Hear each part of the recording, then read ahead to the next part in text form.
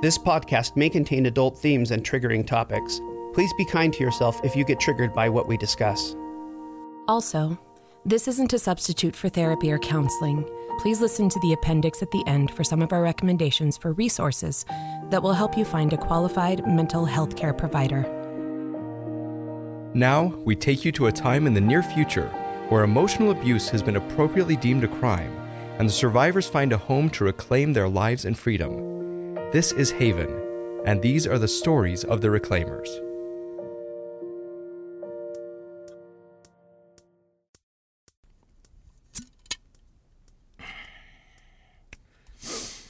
Thus resulting in a final confirmation. Criminal number 13 has no knowledge, belief, or information regarding any other covert operations. End recording. Mycroft, Don't speak. I know you're angry. You weren't going to use the refusal anymore. I don't need to do that to know that you're angry. Seffi, it was a simple assignment. Use your gift, train your gift in certain interrogation methods, record the research, work with the subjects, and report what you find. You've done hundreds of data sets at school that follow the same pattern. You wouldn't be published if that weren't the case. I tried, Mycroft. I really did. I just couldn't follow the method you laid out. Something in me screams that it's wrong. Violating people, especially people as wonderfully kind and thoughtful as my subjects, as you call them. They aren't criminals, Mycroft. They're people with lives and families, and we've destroyed them. We've taken everything from them. Everything. No, Seffi. We've given them every opportunity to cooperate, just like we've done with you. And you disobeyed a direct order. Cannot begin to tell you how disappointed I am. You said a few weeks ago that you wanted to be good for each other again. And I believed you. Gave in to your flattery and idealization once again. I allowed you to charm your way back in, and then this disobedience. The only reason we're going through these final interviews, the only reason we're having to drag Alcorn through all this and go to all this taxpayer expense is because of you. You, Seffi. Your willful defiance of every tiny, annoying, minuscule piece of this incredibly simple assignment. I'm sorry for all But the not trouble. sorry for what you've done. You're never sorry for what you've done. Have you noticed that? You're always sorry and you apologize over and over, but do you hear? Do you see how it's never truly changed your behavior?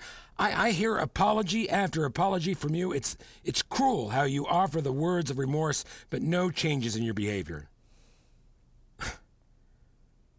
I'm an easy man to please, Seffi.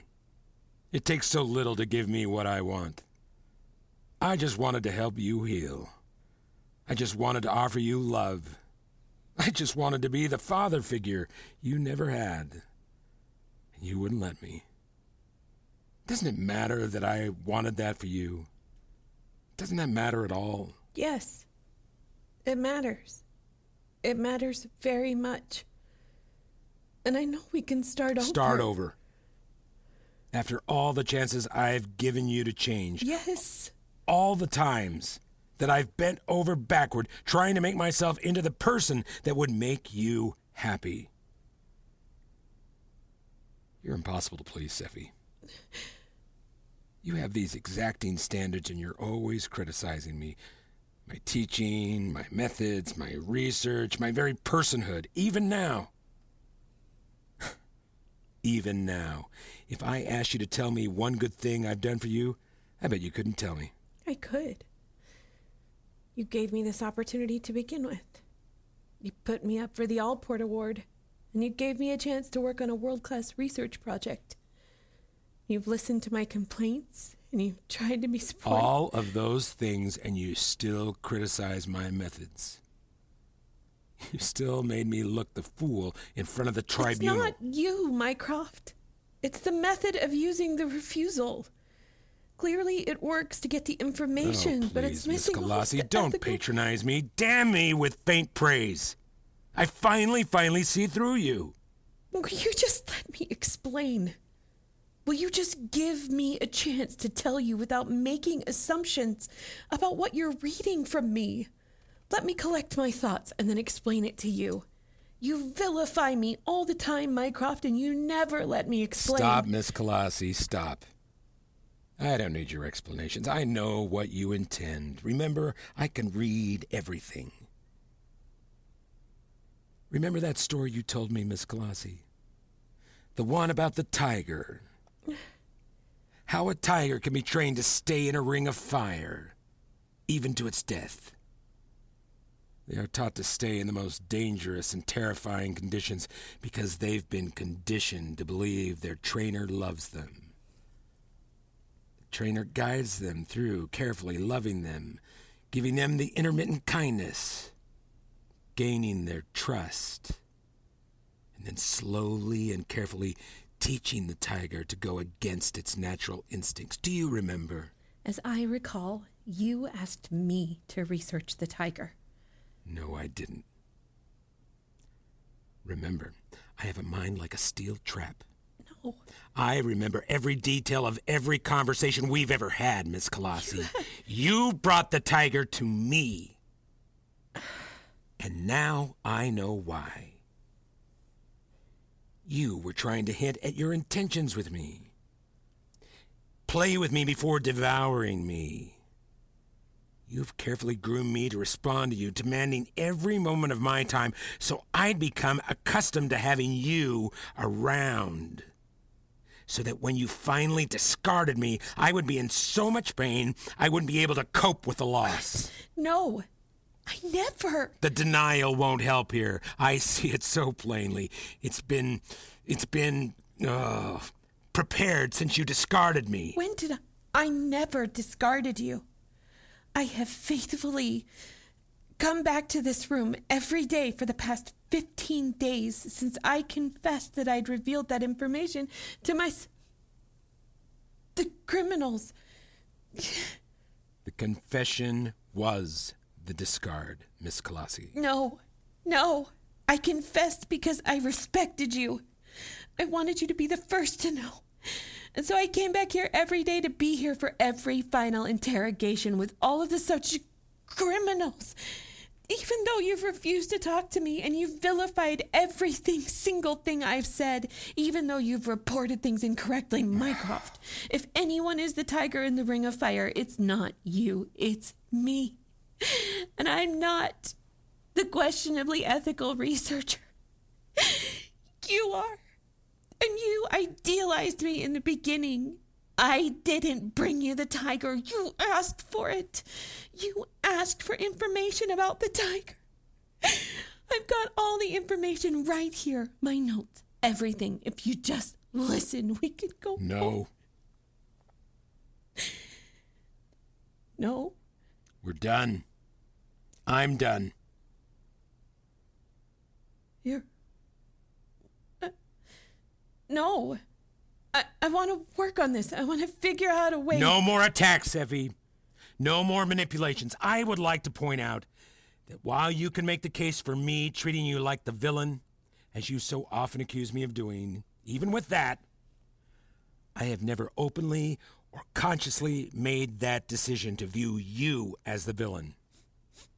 I've never insulted you, never treated you with so little regard, never thought less of you because of the many mistakes you've made. On the other hand, you have thrown insults, focused on my mistakes, and attempted to manipulate me with harsh criticisms, and then used periods of love and kindness and apologies to draw me back in. I should probably just straight up clarify my intention in all of this. I intend to take care of myself first and foremost moving forward. I can't continue to care for someone like you. Someone who won't even allow me to build a monumentally important project like this one without criticizing me right and left. I see no value in continuing to associate with someone with as toxic as behavior as yourself. You have at last proven what you wanted all along, that I am not worth anything to you. That you only care what I can do for you. That you've never cared about me as a person, or the things that I've suffered at your hands. And look what you've done to those poor criminals. They'll likely never recover. You once showed potential. Oh, Miss Colossi. After what you've done, I imagine you'll never find another opportunity like this one. Like the ones that I have provided you. I know people at Yale, Miss Colossi, and I'm going to make sure they know all about your toxic practices. Mentoring you, helping you heal, befriending you.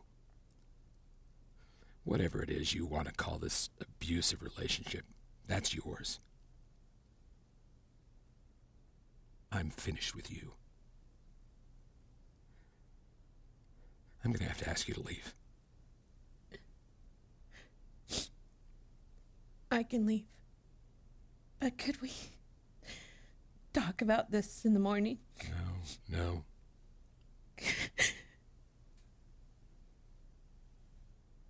I don't just want you gone from this room.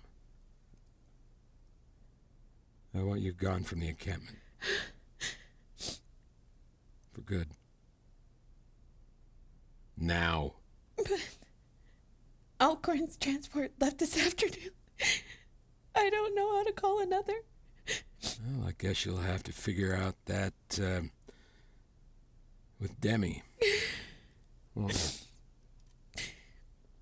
can I at least say goodbye to my criminals? What do I have to say in order to get you to leave? I told you I'm done. Crying to manipulate me won't work this time, Miss Colossi. You want to moralize about not violating boundaries? This is a boundary. I've asked you to go, so go. Mycroft. Go! I'm sorry. Don't make me call security. Don't make me call someone.